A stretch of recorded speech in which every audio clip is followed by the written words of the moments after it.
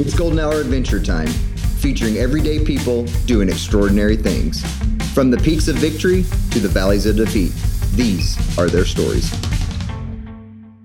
Now, from the back of the pack, your hosts, Justin and Robbie. This podcast is sponsored by Death March Running Company. So Death March Running Company was started by three friends, Taylor, Alan, and Cody. And they've logged tons of miles together and have shared the obsession with pushing the limits and finding out what they're capable of. They wanted to build a place where the run community could meet over that shared love to celebrate the resilience, the miles, the ugly crying, and the blisters, that unbreakable spirits of ultra runners. The genesis of Death March didn't happen overnight. It simmered over countless trails, long conversations during high mileage runs, or unforgettable experiences, suffering, laughing, and even crying in between aid stations. Their collective passion for ultra running and the desire to encapsulate that is what birthed the idea of Death March. The turning point was at this year's High Lonesome 100.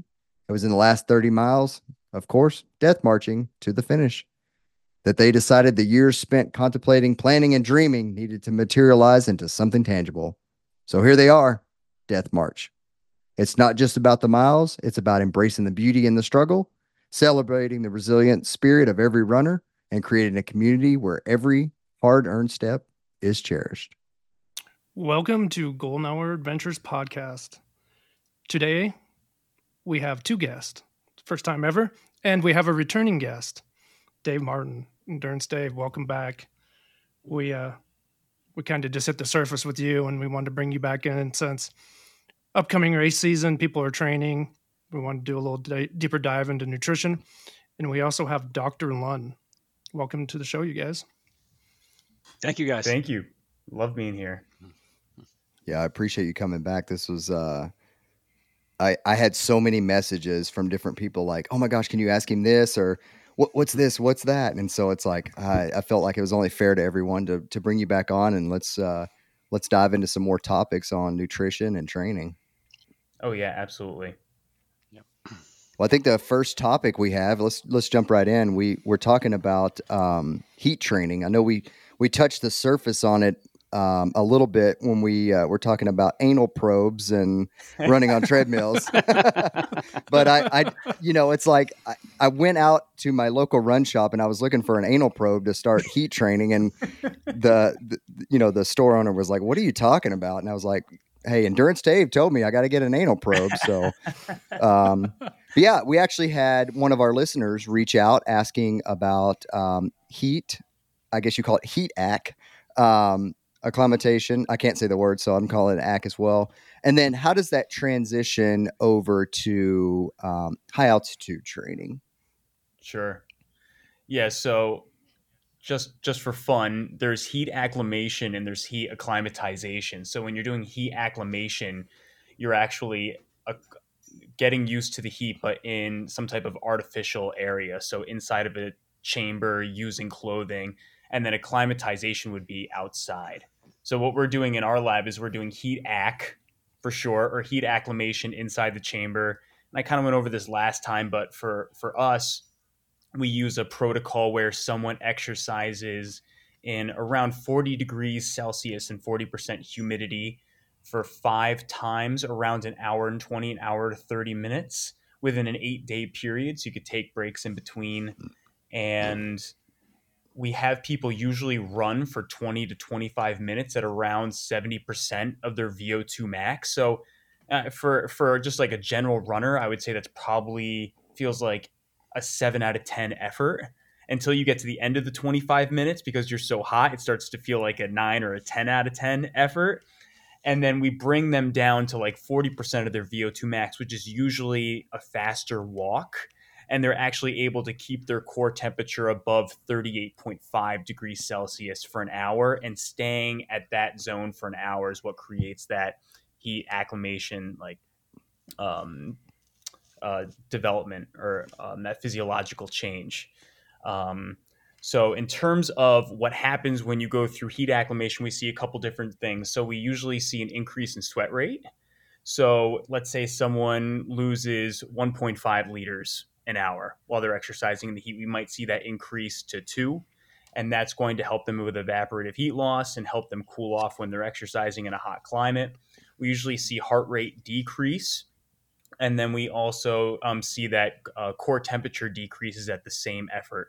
But there's also some other cool things that might translate to being like in a hypoxic condition. So we do a lot of blood testing in our lab. So we'll look a lot at blood plasma. We'll look at hematocrit, and we'll also look at hemoglobin. And we actually see hematocrit increase quite a bit. So the red carrying capacity, or the red oxygen carrying capacity of the blood, we actually see that increase. So if your blood and your body's able to hold on to more oxygen through the hemoglobin, because there's more red content in the blood compared to the plasma. If you spin blood, you have the plasma, then you have the hematocrit. Within the hematocrit, you have the hemoglobin, the red blood cells that carry oxygen. So if that's at a higher content or a higher capacity, that could certainly help you out a lot at altitude.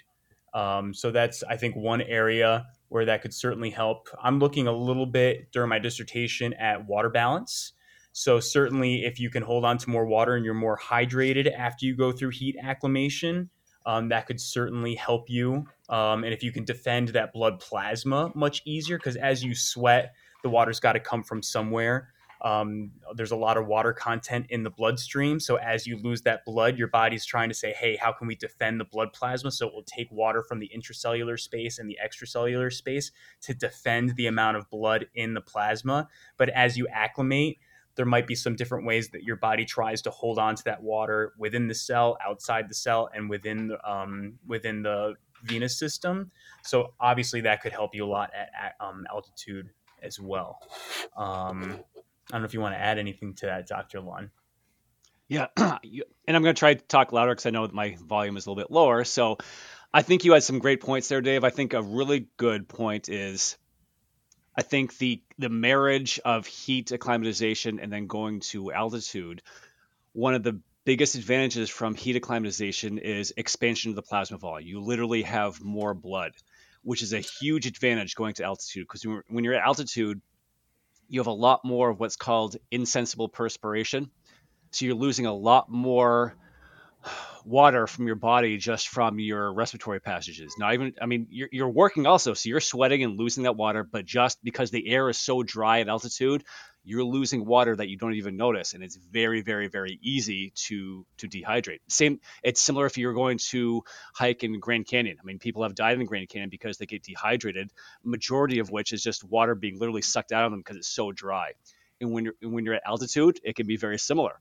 And when you're at working at altitude, it's almost impossible to stay fully hydrated. So if you can, as David said, defend yourself by expanding that plasma volume with heat AC before you go to altitude, you're a little bit better off. It's going to take longer for you to reach that dehydration point because you've got that expanded volume. So it's not my specialty. I mean, it's more in Dave's wheelhouse, but as he was saying this, I was wondering if there's any studies that showed if people were actually better defended against dehydration doing heat acclimatization before they went to altitude. There very well may be, but I'm just thinking in my head, that would be a good kind of practice if you're going to Leadville to do the Leadville 100 and, doing something in the heat just for the sole purpose of expanding your plasma volume.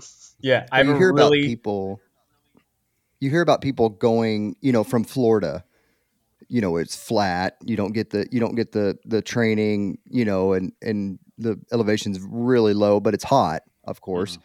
And they're going out and running Leadville. They're going out and running Hard Rock, all of these major races that are above 10,000 feet for pretty much the entire race. And they're being, they're able to succeed. And so, there has to be crossover there. And like you said, you haven't seen much on paper, but I mean, it's like there's people doing it, so. Yeah. You hear about training in the heat if you know you're going to compete in the heat. You hear about training at altitude if you know you're going to compete at altitude. But in the literature, I just haven't seen specifically training in the heat when you go to altitude to help. I have a really cool fact about that. So all of us right now just sitting in a thermoneutral zone. I don't know what altitude you're at, Robbie and Justin, but let's say you're more at sea level and you're just sitting in a thermoneutral area. During the day, the water loss just from respiration and breathing is around 250 to 300 milliliters, which is a good amount, but it's not crazy big. But if we went to altitude in a really cold environment and did the exact same thing, maybe did some work outside, it would increase to 1.5 liters. I was reading some of the Wow. old Dr. Gisolfi, like Gatorade Sports Science Institute, and I Yeah. came across that stat, and I just thought that was crazy to think that it goes from 300 milliliters to 1.5 liters of loss just through breathing. So now, I mean, like Dr. Lunn just talked about, you have to train at these altitudes to know how to compensate for that water loss. Because if you can only digest maybe 1 to 1.5 liters per hour, but now you're losing just that through respiration and not even through your sweat, like that's a lot to compensate for. It's a lot of loss. Yeah. Well, Dave, when I did that study, that Army study, when I was living on the top of Pikes Peak for 3 weeks, we just couldn't stay hydrated enough. I mean, the skin was cracked, lips were cracked just from living up there. I mean, we also had to hike several miles a day, and you just couldn't stay hydrated enough. It was so dry. Mm-hmm. What are some of the protocols? I know we discussed it a little bit last time, but maybe we dive a little bit deeper. Like, what are some of the protocols that someone can do at home that doesn't have a massive lab that they can, have at their disposal to get some of this heat training in for one of Sure. these hotter races? I know a couple pro triathletes who will exercise and do their bike workout or their run workout, and then they'll go into a sauna directly afterwards because their core temperature is already elevated from that workout. And then they'll go sit in a sauna or a jacuzzi for a half hour, 40 minutes. And obviously, they don't have the luxury of having, they have the core sensor now, which fits on your heart rate strap, and that can estimate core body temperature. But like I told you, we kind of have done some preliminary studies on that. And as you move away from like the central body temperature, which is usually around 37 degrees Celsius, as you move up and as you move down, the difference between what the core sensor is telling you and what your true like deep body temperature is, becoming wider. So I know a couple pro athletes who use the jacuzzi and sauna and do a process of using that throughout a week or 2 weeks going into a race. I had that one athlete, Bill Gifford, who wrote the book with Peter Attia for longevity and health. He was doing the Hotter Than Hell 100 bike race in Texas, and I was training him for that, and he was over in Utah. So I just had him put on many layers of clothing while he was going out and riding his bike. Which obviously isn't super comfortable, and you're getting all wet and your clothing is gross and it's not the best feeling, but it works. And I think you and I talked about this, Dr. Lunn. I think Kipchoge was doing the exact same thing, leading Yeah, into his marathons. I want to jump in here. I think, these are all things that athletes will do, but the professional in me has to add a disclaimer here that if athletes are going to do this, they shouldn't do it unless they can monitor their core temperature, Mm-hmm. and they probably shouldn't do it alone. They should probably do it with at least one other person, because if you just jump into training in a sauna or even going into a sauna or training with layers of clothes on, I mean, it's not dissimilar from athletes who have died, say like wrestlers or boxers trying to lose weight by sweating the pounds off. It's not that much different from that. So it's not as extreme, but it's on that level. So as I said, I feel I have to put the disclaimer in there. You can do that as long as you can safely monitor your core temperature. Yeah, as soon as you get above 104 degrees Fahrenheit or 40 degrees Celsius, you can really start to run the risk of those cells denaturing or being destroyed. So yeah, when I worked with Bill Gifford, he had the core sensor on. We brought the core sensor into the lab and looked at the difference between that and the rectal temperatures, of that when he brought that home, we could kind of assimilate it a little bit. But yeah, it certainly can be super dangerous if you're doing it on your own. Because the reason I say this is I think there can be a big danger because of a lot of athletes, not just strength athletes, but a lot of endurance athletes will use some sort of like pre-workout, a lot of which can have a stimulant in it, which can have the effect of deadening sensations of pain or discomforts, and that can include symptoms of heat stress. So if you don't know that something is very bad happening to you, it can get to the point where it's too late and something very serious can happen. Yeah, but I would say that those are probably the most popular protocols by athletes that I've talked to, are the sauna, the jacuzzi, wearing extra clothes.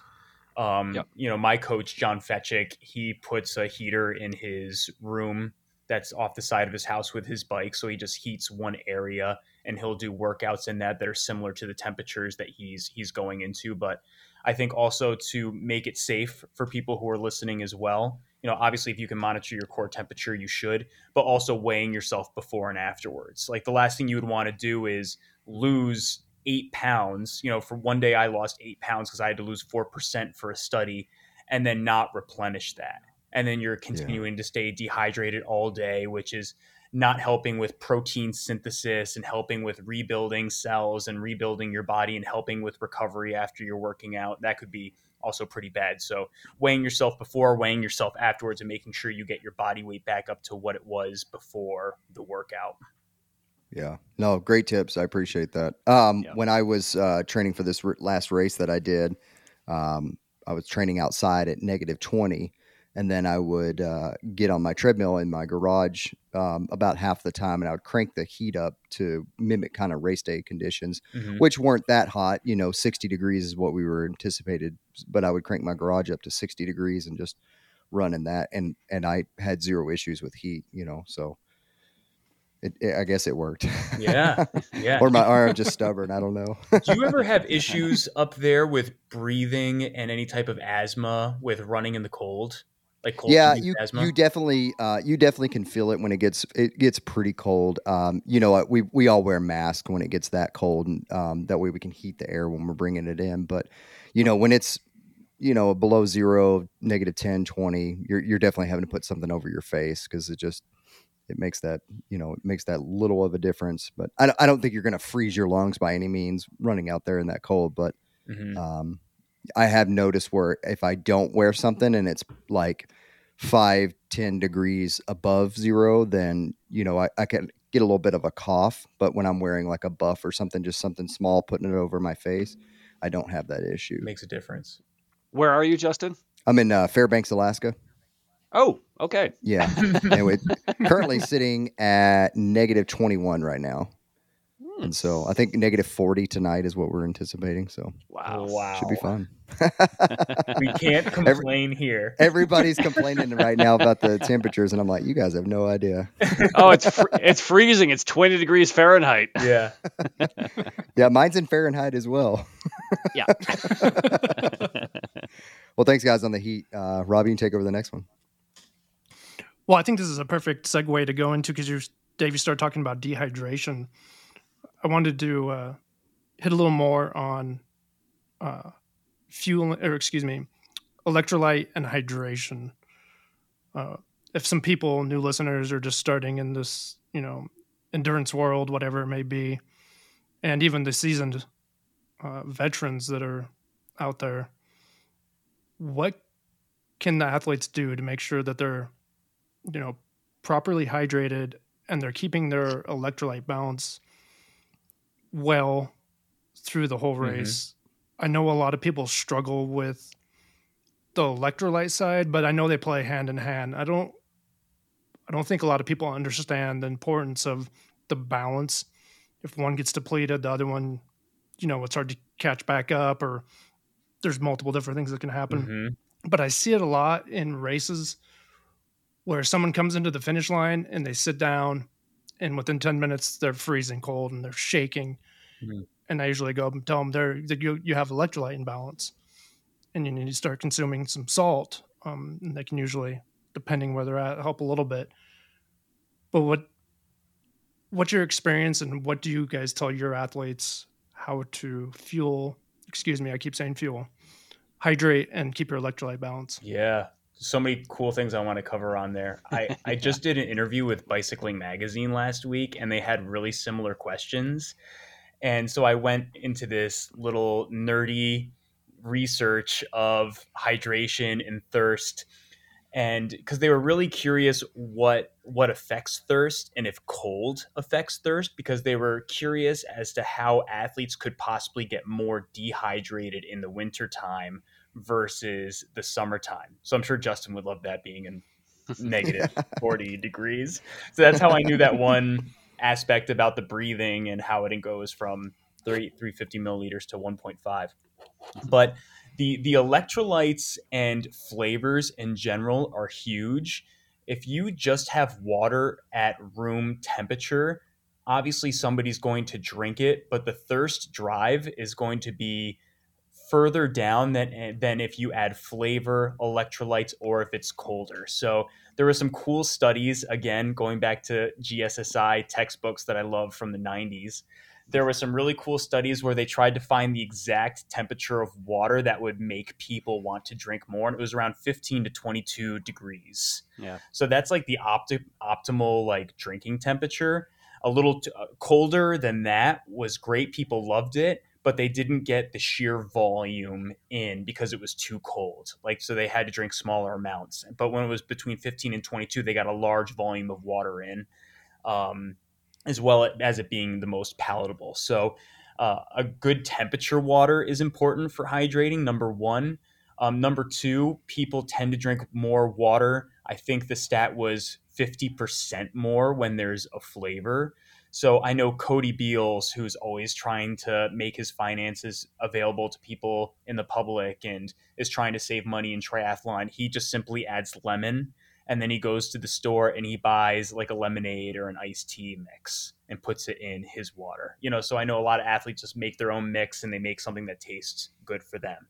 Electrolytes are another thing. So the salt content and the electrolytes is going to affect the thirst mechanism and make you want to drink more. So the electrolytes can certainly help with increasing that thirst and making you drink more water.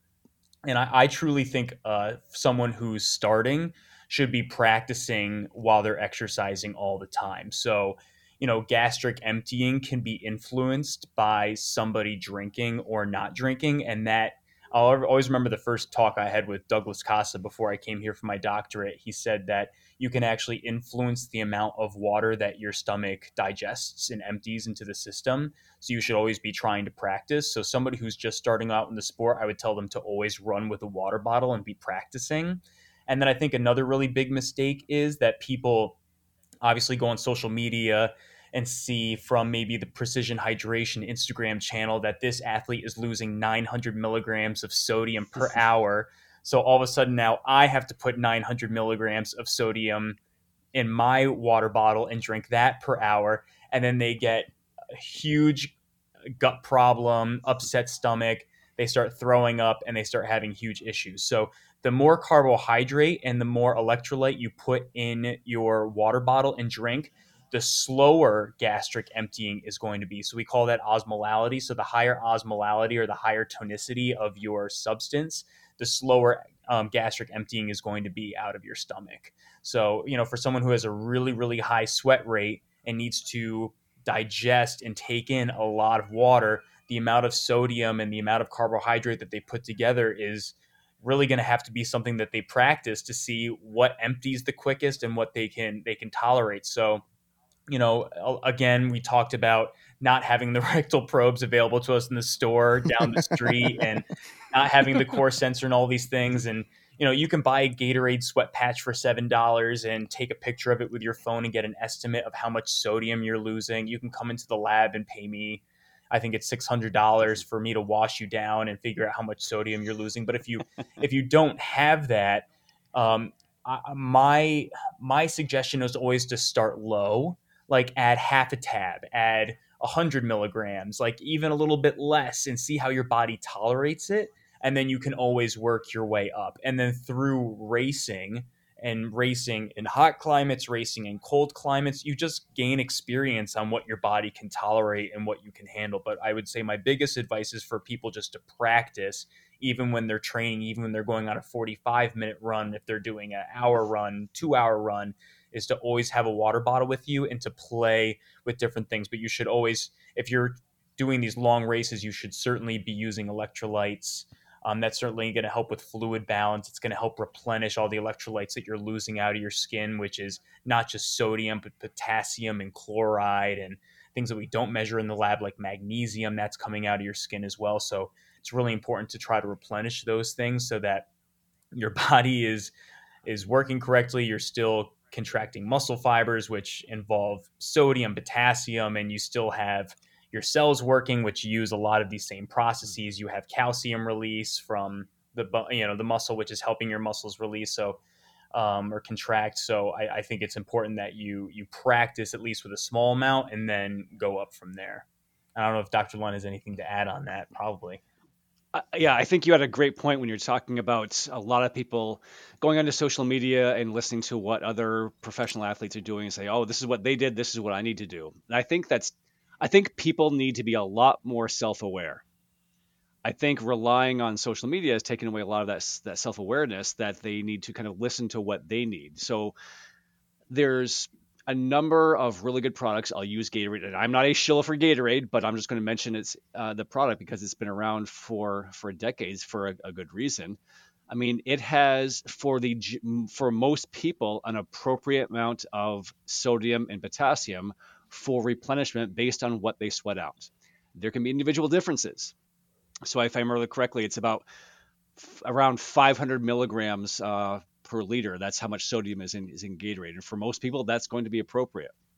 Some might need less, some might need more. And when I talk about self-awareness, I'll give you an example. Back when before I got into triathlon, I was just a competitive runner. I was training for a marathon. It might have been the New York City Marathon.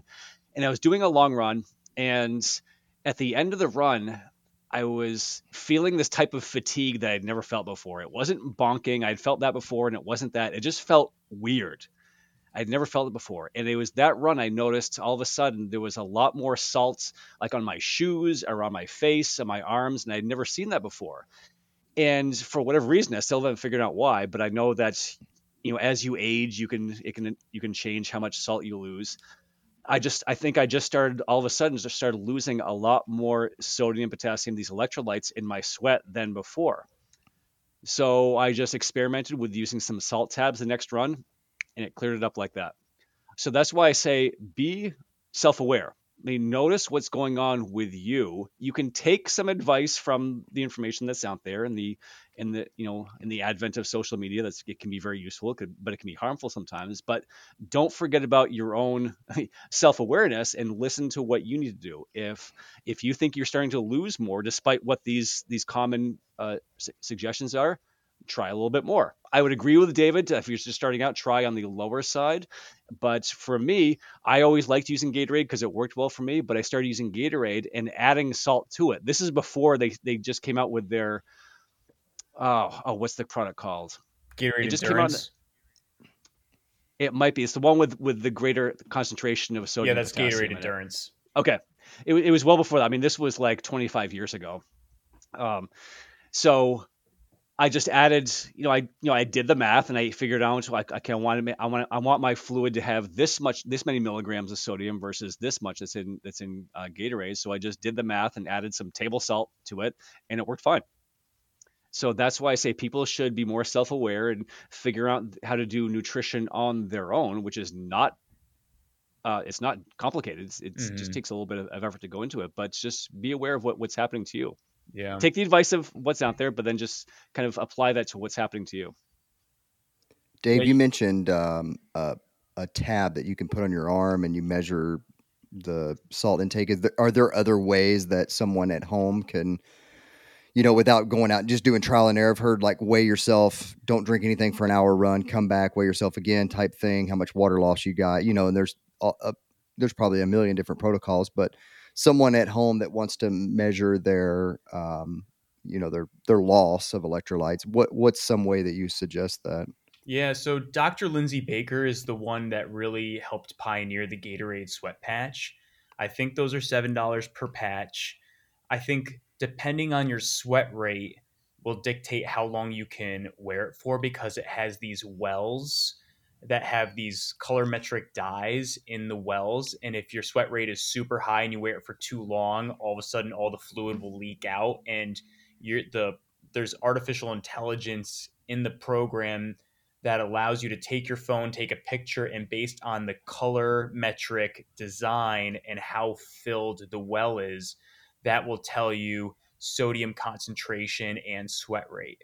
So that's a lesser expensive way to do it. There's also a company called Nix Biosensors that's based out of Boston.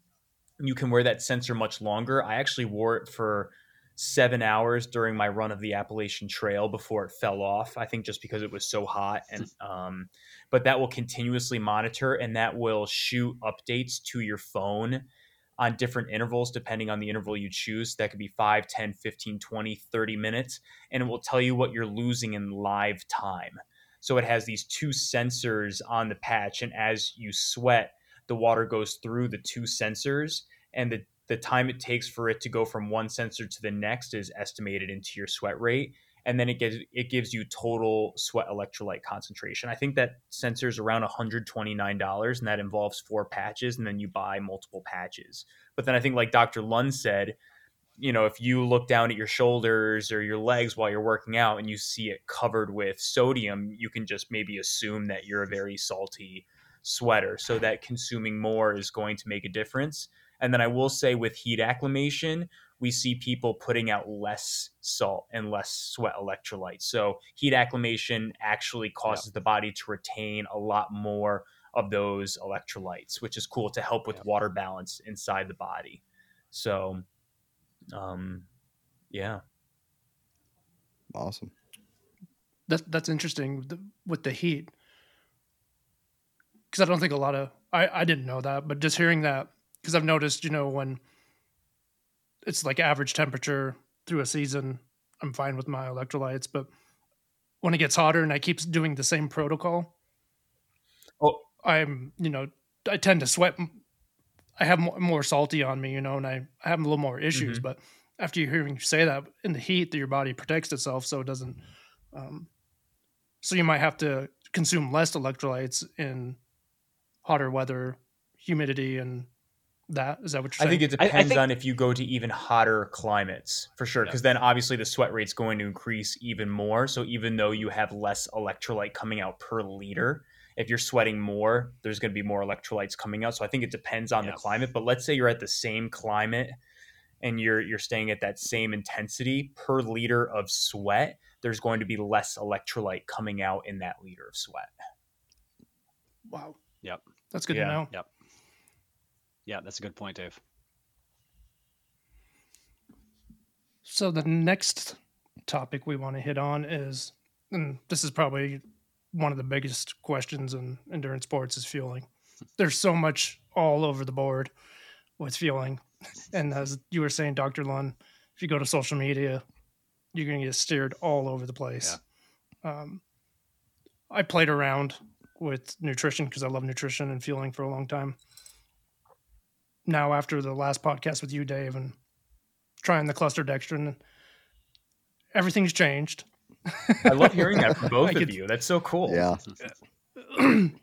I'm doing about, so I did the low carb for a long time, and I got into the low carb back in 2014 when the faster study came out and all that stuff came out, and it was all over the place. There wasn't a lot of information, so we were just playing around. And for me, it was fat is fuel. So, eat fat. Then I found out, just because you're eating fat doesn't mean you're turning it into ketones and all that stuff, which we now know. But so then I kind of just played around a little bit after low carb. Then after talking with you, you were talking about high carb. And I was like, you know what, I'm going to play with that. So I do right around 62 grams or 64 grams of that cluster dextrin an hour with 1,000 milligrams of salt. I'm a very heavy salt sweater. Wow. So I'll drink that in my 1 liter, then I'll just have regular water in my other liter. And ever since I've done that, I've had no issues. So it's amazing. Love it. The difference. Amazing. So what are you guys' thoughts on fueling for beginners, seasoned, and people that are kind of in the mindset that this is what I've been told and this is what I need to do without playing around? Yeah, I can jump in this first, Dave, if you don't mind. Jump. So, it's a really loaded question. I could probably spend, several hours talking about this, but I'm not going to spend several hours. But part of your question was talking about beginners, and I'm going to kind of treat this like how I talk to my undergraduates in my sport nutrition class. and we start to broach the subject of fueling. So pre-event meal, snack, intra-event fueling, and then post-exercise nutrition. And one thing I say, and this is something we were chatting about before we got started today, is if you're a competitive athlete, and you don't have to be a professional athlete, but if you're training for something to compete in that you want to do well in, carbs for the win. I think if you're starting out, you need to appreciate that the human body has been made to use carbohydrates as a fuel source. It is certainly not the only one. But if you're going to be doing something at even a slightly elevated intensity, you are going to be very good at oxidizing carbohydrates, using glucose as a fuel source to fuel your muscular contractions. Certainly, it's not the only other one. We can use fat as a fuel source. And generally, if you do something at low intensity, you can use fat very well. That doesn't mean you stop using carbohydrates. I think that's what some people might kind of start leaning towards, like, oh, I'm an endurance athlete, I have no use for carbohydrates because I've heard that, we're very good at using fat for fuel. You are good at using fat for fuel. You're also still very good at using carbohydrates for fuel. Dave, you mentioned Eliud Kipchoge, just to jump to, an elite endurance athlete now. When he does his races, at 4:30, 4:36 per mile pace in the marathon, he's using a lot of carbohydrates, he's using a lot of fat. So just because you're an endurance athlete, don't say, oh, I should do something low carb because, that's what I'm using. You're very good at using carbohydrates. So I would say for those starting out, don't neglect carbohydrates, even though sugar and glucose and carbohydrates have kind of been vilified in like the general consensus of nutrition and what's good for you and what's bad for you. For an athlete, you can't ignore carbohydrates. It's especially if you're a competitive athlete getting ready for a competition, carbohydrates are what you're going to be using as a fuel source. Now, for something, say, like an ultra event, if you're doing something like a full distance Ironman, or say 100K or 100 miler, or even more than that, a lot of, in my opinion, and Dave, you can jump in if you want to, in my opinion, a lot of like traditional and strict kind of guidelines for nutrition kind of fly out the window. At that point, you just want to make sure you're getting enough energy, kilocalories. If that means downing a couple pieces of cold pizza and that works for you, then do that. It doesn't matter if it's like 4-to-1 ratio carbs to protein or carbs to fat or whatever it is. It's going to be just the number of kilocalories, energy content is going to be important. And Robbie, I think before we started, you were asking about protein intake during some of these events. In my opinion, which has been backed up by a lot of things that I've read in the literature, you want to make sure, especially for an event like that, for a long distance event, number one importance is making sure you get enough just kilocalories, just energy content. It's mostly going to be made up by carbohydrates, probably a fair amount of fat, and I don't think you really need to worry about protein. The reason I would say you want to add some protein is for something like that. Protein, you're not really going to use much as an energy source. It's actually a fairly poor energy source. You can use some amino acids for energy, like the branched chain amino acids, and that's what a lot of people who are, say, doing a strength workout in the gym will use during their workout. But obviously, glucose or maltodextrin is a lot better fuel source. But the reason that some amino acids can benefit you, especially for a long distance event, it can start to kind of suppress protein breakdown a little bit, which can be important in an ultra event where you're out there for several hours. It's a highly catabolic event. You're gonna have a lot of muscle protein breaking down. And if you can suppress that a little bit during the event by ingesting some protein, dietary protein, that can be beneficial to you as you kind of progress through the race, and especially for your recovery, which is going to last weeks after that event. So I would say the importance of protein during an event like that is really not for energy. The main benefit of that is going to be for kind of protecting your own muscle protein metabolism, suppressing breakdown a little bit. You're not going to stop it. It's still going to be a highly catabolic event, and you're going to lose some muscle protein in that event, but it can help minimize it. And that's the best benefit of protein during an event. And you don't need a lot of it. You shouldn't have a lot of it because you're going to have an issue. If you take a lot of protein during an event like that, you may have some digestive issues, but you really need to focus on carbohydrate and fat. get some protein to suppress that protein breakdown. And that's what the big benefit is. I usually have like a little beef stick, like a real small Yep. little beef stick, like, once every couple hours, not a ton of protein in it, but Yep. something to, add a little bit different flavoring, but well, that's in an event that long, that's one thing I learned, doing the longest event I've ever done is an Ironman. And that was, 10 to 12 hours long. It wasn't a 100-miler where you're out there literally 24 hours for some people. And something I 35. learned, or that. Yeah, you're talking to back of the Packers here. We're 34, 35 Fair hour, enough. 100 milers. So something I learned is that, you want to make sure you get your nutrition in, but at the end of like that Ironman, when you're on your 11th to 12th hour, you want to make sure that what you're eating tastes good, because you've probably just had gel after gel after gel after gel and bar after bar. And you're like, I don't want to see another one of these things. So popping a peppermint was fantastic because it was like this palate cleanser. It kind of like cleansed everything from all the gels and bars you had. And then after that, then I could have like another bar or gel. And it's like, okay, this doesn't taste as awful after all the 20 that I've had before this. Or something like chicken broth. It's salty, it's got some fat in it, and it just tastes fantastic. So for events like that, you want to make sure you're getting enough total energy, and you want to make sure that it's palatable enough for you to ingest. And that's why I said the traditional rules and guidelines of nutrition can kind of fly out the window when you're in an event like that, because you just need to fuel yourself and make sure you're getting enough energy. Mm-hmm. And that can be something that someone else can't tolerate. But that's where I think precision nutrition and personalized nutrition really comes into play, and practicing something in training to see what works for you. It falls within the general guidelines, but just because this person on TikTok is doing it doesn't mean that's what's going to work for you. Find out where it works for you. Yeah, good points. Yeah, I don't know if you want me to add anything onto that. I mean, I think that covered almost everything that I would say as well. I mean, I was thinking a little bit about pre-race nutrition leading up to that. So, and I was also thinking about the length of the race making a difference as well. I know Dr. Lunn and I have talked about that, but if you're running a 5K, 10K, I don't think that nutrition or even hydration, depending on the climate, the temperature, is really something you need to worry about. During the event, no. Yeah, right. No. I mean, I remember us even having a conversation, whereas we were talking about the legitimacy of someone really not needing fuel nor water for a marathon if they're going to run close to 2, because there's a huge argument if a person can break a 2-hour marathon.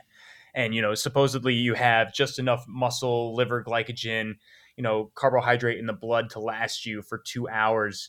And so we were like, hey, if someone didn't reach for the aid station to grab that water and they spent that time concentrating on course, if they could just... I actually presented that day. So I was bold enough, like at a professional conference, said, because this is before Kipchoge actually broke 2 hours. Mm-hmm.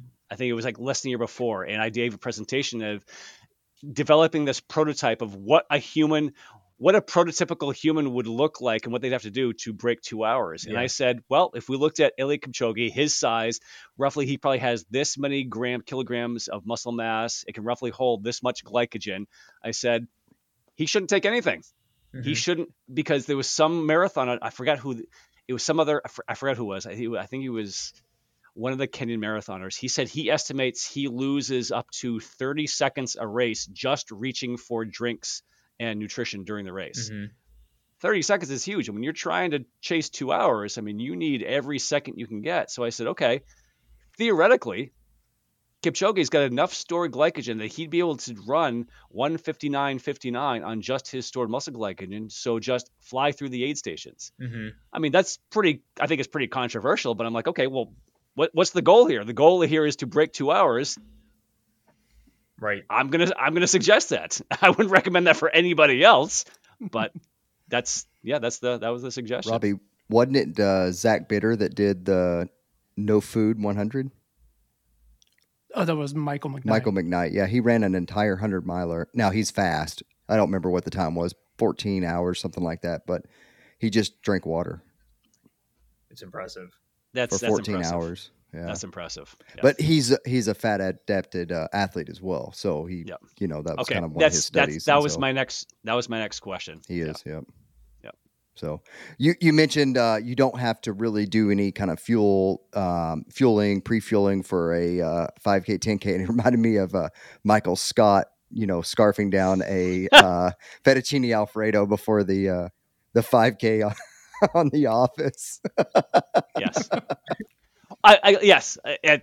And actually, I think I always show that clip in my nutrition class because it's just hilarious. I would say that pre-fueling is important. You Right. don't have to have this massive plate of pasta, but I would say I think the biggest mistake a lot of people can make, especially beginning athletes or beginning competitors, is they focus too much on nutrition a lot of times. Like, oh, I'll go to this pre-race pasta party and they'll just gorge themselves on pasta to the point where they get sick and it's going to affect their performance.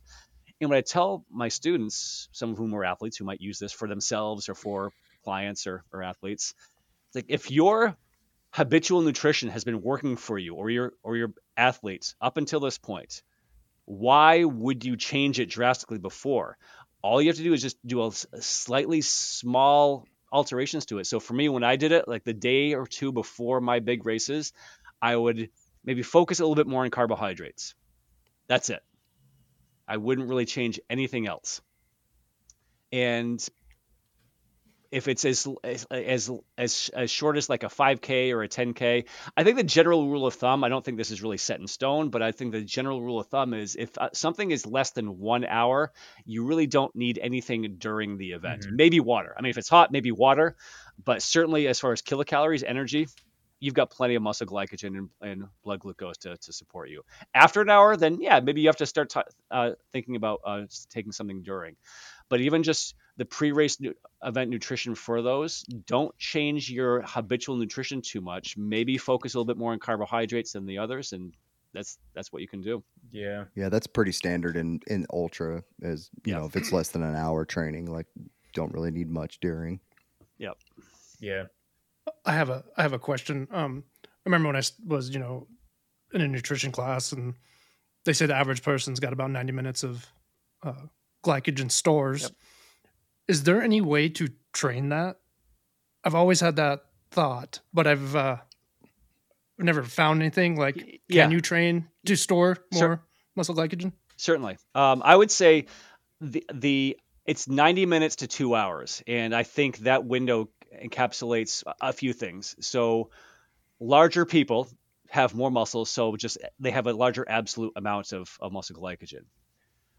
Just training for that as you become more endurance trained, and this is why a lot of people I think they tend to forget about that endurance athletes use carbohydrates as well. Endurance athletes, as you train and you're fueling yourself properly and you're using glycogen, you will actually allow yourself to store more glycogen, especially in your skeletal muscles. So just the act of training and supporting yourself with nutrition to support that, you'll actually store more glycogen. I think that 90 minutes to 2 hours includes that. So maybe when you started, your limit was maybe like 95 minutes, but after like 6 months or a year of training, maybe you're closer to like an hour 50 that you could actually run because of your greater amount of glycogen storage just from training. That's why I say, just because you're an endurance athlete doesn't mean you're just good at using fat. You are very good at using fat, but you're also really, really good at using carbohydrates. Mhm. You're good at using both of them, and athletes can't forget about that. Where would you suggest athletes start to begin going down the nutrition rabbit hole of, especially, beginners? Yeah. Let's just say, the longer distance stuff, the ultras, and So we can even talk marathons, half marathons. How do they start figuring out how to fuel properly? I think a lot of it has to do, again, with self-awareness. If what you're doing if your current nutrition is working for you, maybe you're doing something more like a longer distance. You start with the 5Ks and now you want to go up to like a half marathon or marathon. Maybe you want to get into triathlon. You want to do 70.3 or full Ironman. I would say there's no reason to not stick with your current nutrition. See if that works first. I see so many people think that they're going to like this next step, like, oh, I have to totally change my nutrition. Why? it may help, but you have to start with what's currently working with you first. And if you're plateauing or if your workouts just don't feel right, first see if you're just not taking in enough food. That's usually the culprit. You're just not taking enough total kilocalories. They start eating more, maybe that'll solve it. After that, maybe start looking into something like carbohydrate periodization or going towards a lower carbohydrate meal plan. What I tell my students and some athletes is say, usually the culprit is you're not eating enough. I would say almost 100% of the times I've advised athletes, they just weren't eating enough. Stick with your current habitual kind of macronutrient proportions, but just eat more. And that was usually the culprit. When I start teaching about the ketogenic diet and low carb, which I think is more useful for, say, clinical populations for, say, like reversal of diabetic conditions, a lot of people get interested in that because one of the features of, say, a ketogenic diet is weight loss. And everyone's all crazy about losing weight because everyone wants to lose weight, usually unnecessarily. So they want to try it. And I tell people, like, you can try it. I mean, everybody has free will. You can try whatever meal plan you want or diet that you want. But as far as athletes, first, if it's going to work, it's going to take a while for you to adapt because the human body, if you've been following a traditional Western diet, which is usually at least 50% of the calories coming from carbohydrate, you are well suited to use carbohydrate as a fuel source. If you go keto, you take most of that away and your body will adapt, but the first few weeks are going to be really rough for you. You're going to be just fatigued all the time. Your workouts are going to be very, very slow. You're going to feel lethargic. Most people will start to see a rebound, and hopefully you'll get back up to where your beginning like intensity was, but it takes a while. And for some people, it may not work. Some people, it may work very well. Yeah. I know that's kind of like a cop-out answer, but my point is, I don't think it's worth trying to see if it works. There should be no reason why someone should go to a ketogenic diet unless there's a medical necessity for it, which can be a case. There's some pathological instances where you're going to need to use more, take in more fat, not use carbohydrate. But if that doesn't apply to you, stick with your habitual meal plan. Make sure that's dialed in. And are you just eating enough kilocalories? Are you taking enough energy? That's usually the culprit. Yeah, I'll just add in there too. If the athlete doesn't even know where to start, or they don't even know anything about race nutrition, like Dr. Lunn was saying, Gatorade's been around forever, and they have now this beautiful laboratory in Valhalla, New York, that I just visited a couple weeks ago, where they're constantly working with athletes and testing new product. So he was talking about the composition of Gatorade. These companies have put so many $1 million into the research of the composition of their drinks so that the composition is right for an athlete, that I don't really feel like you could go wrong with trying a company's product for the first time. So if you really don't know what to do, get on a bike, go for a run, and try Gatorade. And that's going to be generally roughly a good composition of electrolyte, water, and glucose or carbohydrate for you to have on your run. And if you feel like a little weak, if you feel a little lethargic, then like Dr. Lunn said, maybe you're not having enough. So maybe next time you go, maybe you need to try to add in another 12 ounces of Gatorade and see if that makes a difference. So I would start with purchasing a product, whether that's Gatorade, whether that's Precision Hydration, whether that's Goo. Like I just bought Goo Roctane for one of my last races, and I loved it. Like I have been loving using Goo Roctane. It has some carbohydrate in it, or it has a lot of carbohydrate in it. I think it has like around 60 grams per hour. It's got some caffeine. It's got the electrolytes. So I've been enjoying using that. But, go on thefeed.com or go on some of these websites and just find a general brand. I don't think you can go wrong. And then depending on the length you are at and the symptoms you are having, I think that will kind of inform whether you need to eat more calories, like you need to add a scoop.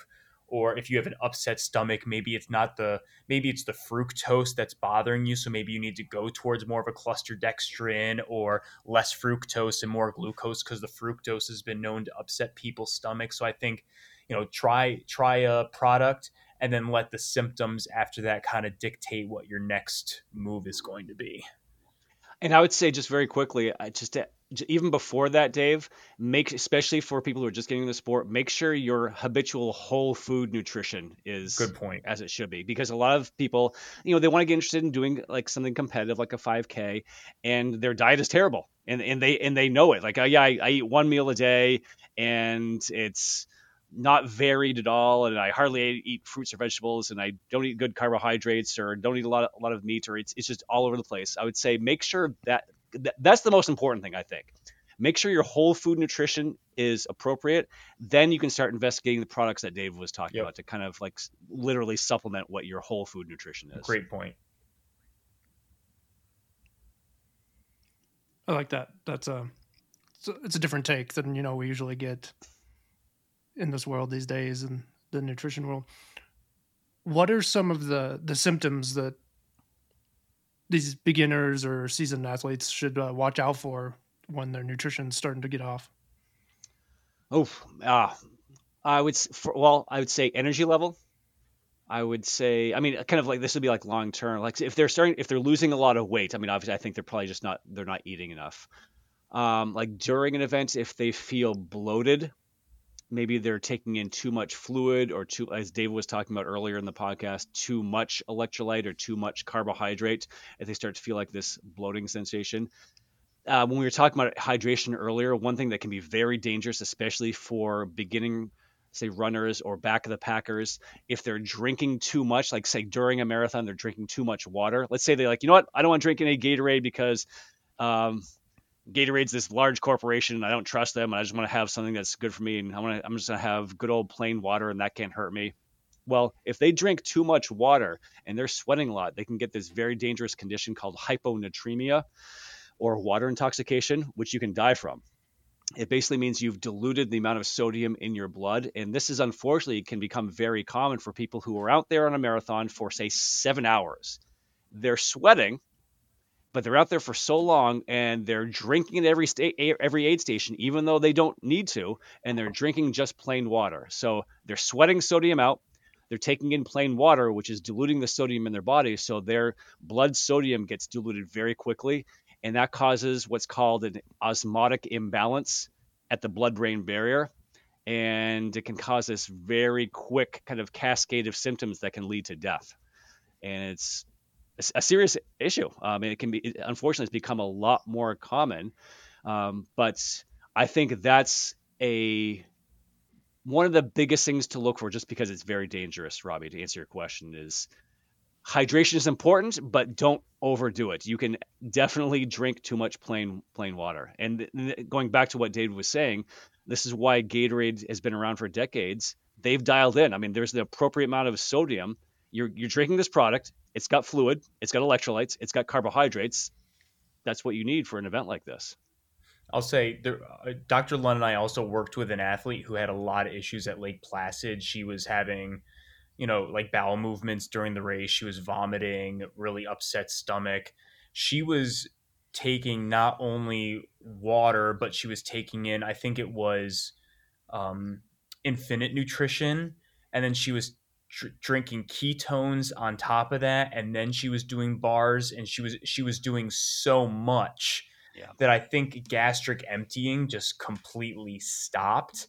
And if anything, the contents in her stomach, like the tonicity of it or the osmolality of it, was so high that I actually think she was pulling water into the stomach to try to like balance that. And that was causing the diarrhea, and that was causing the vomiting. So I think too much can also be an issue as well. So if you're vomiting and you're having those issues, like, you have to think about why gastric emptying has possibly, and I know vomiting is really popular during the Moab 240 and the Cocodona 250, and I see that on YouTube all the time, and obviously pushing for that long, your body's not going to like it, and you're going to vomit just because your body wants to shut down. But like when we see Ironman and we see maybe these 10-hour, 12, 16-hour distances, like maybe it's because you're taking in too much and your stomach just can't get rid of it. That's why I also like the idea of, I talked about this a little bit last time, but gut distension. So how much you distend the stomach influences gastric emptying. So if it's really hot out and you need water, or you need like electrolytes, drinking large amounts all at once, like 500 mLs, will quicken gastric emptying versus like 200 or 100 mLs. So you can separate a little bit from your solid foods to get in more of that water. That's good stuff. Yeah. I want to talk about this cluster duction a little bit. I kind of did some research on it on my own, and one of the main things I got out of it was that it absorbs in the small intestine, and it also helps with hydration. What have you guys found out with this cluster duction? Dave, you want to go? I mean, personally, in my racing, like I'm just starting to use it in my research, so I haven't really come to any findings yet. I have 10 subjects who are going to be taking it in my research, and I have them taking 0.5 grams per kilogram of body weight before they go into the chamber, which is about like what the literature says that you should take within the hour leading up to exercise, 0.5 grams per kilogram. So if you just take your weight in kilograms, cut it in half, that's what they say the carbohydrate recommendations are for the hour leading up to. And then 1.2 after. I actually have them taking 0.5 because of another issue, but 1.2 afterwards. But from what I've personally experienced with it and what I hope to find with these athletes or these people exercising in the lab is kind of what you have found, that gastric emptying is much cleaner and much better. That they don't have upset stomach. We're going to have them looking at a GI scale while they're exercising, and we're going to be asking them how their gastrointestinal distress is during exercise. So they answer on a scale from 1 to 10. They can tell us if it's getting better or getting worse. But from experience, what I've found is that it certainly helps me digest and empty out carbohydrates much quicker than other substances. So I feel less sick. And I'm able to handle a higher amount of carbohydrate while I'm fueling versus if I'm using something that, let's say, has a mixture of fructose and glucose. But once my study is done, I will let you know I'll let you know what we find in the lab. Yeah, and as far as Robbie, as far as like the hydration question you asked, I think this also it allows it and the transporter in like the intestinal cells. I think it also symports, so basically it takes in a molecule of water into the blood, with it when it gets absorbed in the bloodstream. So I think that can, whether it's going to have a significant or a practical influence on hydration, it certainly doesn't hurt if you're taking in water with this absorption of the carbohydrate. So it's kind of a win-win for an endurance athlete. Yeah, I'm excited to hear about your research on this, Dave. Yeah. Like Justin and I were saying, it's like we were calling it the secret sauce before we let people know about it. Dr. Lunn, maybe we should bottle it and market it ourselves out of our lab. Yeah. Well, it's kind of, I mean, it's groundbreaking. This kind of in the sense that like Morton products are kind of groundbreaking. That it's kind of allowing, from what we knew about gastric emptying and emptying of the stomach, as far as like the concentration of carbohydrate was maybe like 8% carbohydrate. Now it's like 18% if you're using Morton products. This is something similar to be able to kind of maximize. That's kind of one of the limiting factors of endurance is how quickly we can absorb the carbohydrate substrate in the bloodstream and then oxidize it at the muscle cell. And if we can kind of break that barrier, now the muscle's like, all right, we've got more of this here. Let's use more of this. Maybe we can run faster now. And yeah, I was using the cluster dextrin and a lot of the Morton. I was using those bars, those 220 bars with 40 grams of carbs. So I was eating those every other hour as well. So yeah, I like the Morton. I don't like their caffeine gel. They can keep that one. Yeah, it does not. They can keep that one. It's like it tastes like baking powder or baking soda or something. I don't know. Yeah, it is bad. It's terrible. I need to add I know they're flavorless, but that's not flavorless. That's something. There's something in that one. This is a bad flavor. Well, guys, I appreciate you guys coming on. Dave, you want to go into where people can find you and how you if somebody wants to reach out to you, if you allow that, if they have any questions. Oh yeah. So my Instagram handle is Endurance Dave, and you can reach me through my email, which is david.martin@uconn.edu. And I work at the lab with Dr. Lunn, which he can get into a little bit. And then I'm also located at the Corey Stringer Institute until July, hopefully, if I graduate with my dissertation. Dr. Lunn's on my committee, so you just have to pressure him to say that I've graduated and I've passed. But I'm at the Corey Stringer Institute at UConn, hopefully until July. And then who knows after that. Dr. Lunn, you want to? Yeah. How can people reach out to you? Yeah, so I'm a professor at Southern Connecticut State University in exercise and sports science. I'm also the director of the Human Performance Laboratory. So I personally don't have a big social media presence, but you can certainly reach me at my couple of email addresses. So my school email address is lunnw1, so my last name, first initial, lunnw1 at southernct.edu. Or if anyone's interested in getting some testing done at our human performance lab, we do VO2 max testing, lactate threshold, metabolic efficiency, body composition, running gait analysis, a lot of cool stuff. So that email address is scsu.humanperformance@gmail. Yeah, we're about to have the grand opening of his lab. It's going to be called the Champ Lab. And we'll have the website done at the end of the month. So if people want to reach us through the website as well, which we can give you to put in show notes, if you'd like to, they can reach us through the website. Yeah, absolutely. We'll definitely throw those in there. Yep. This was a lot of fun. You guys. Thanks, guys. Yeah, this was I learned a lot during this one. And for sure.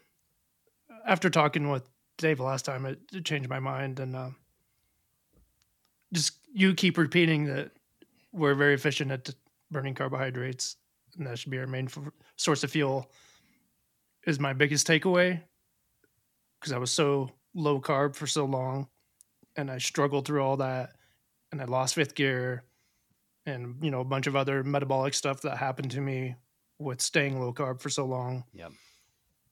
It's just kind of like refreshing for me to know that it's okay to use carbohydrates, even though I have been, but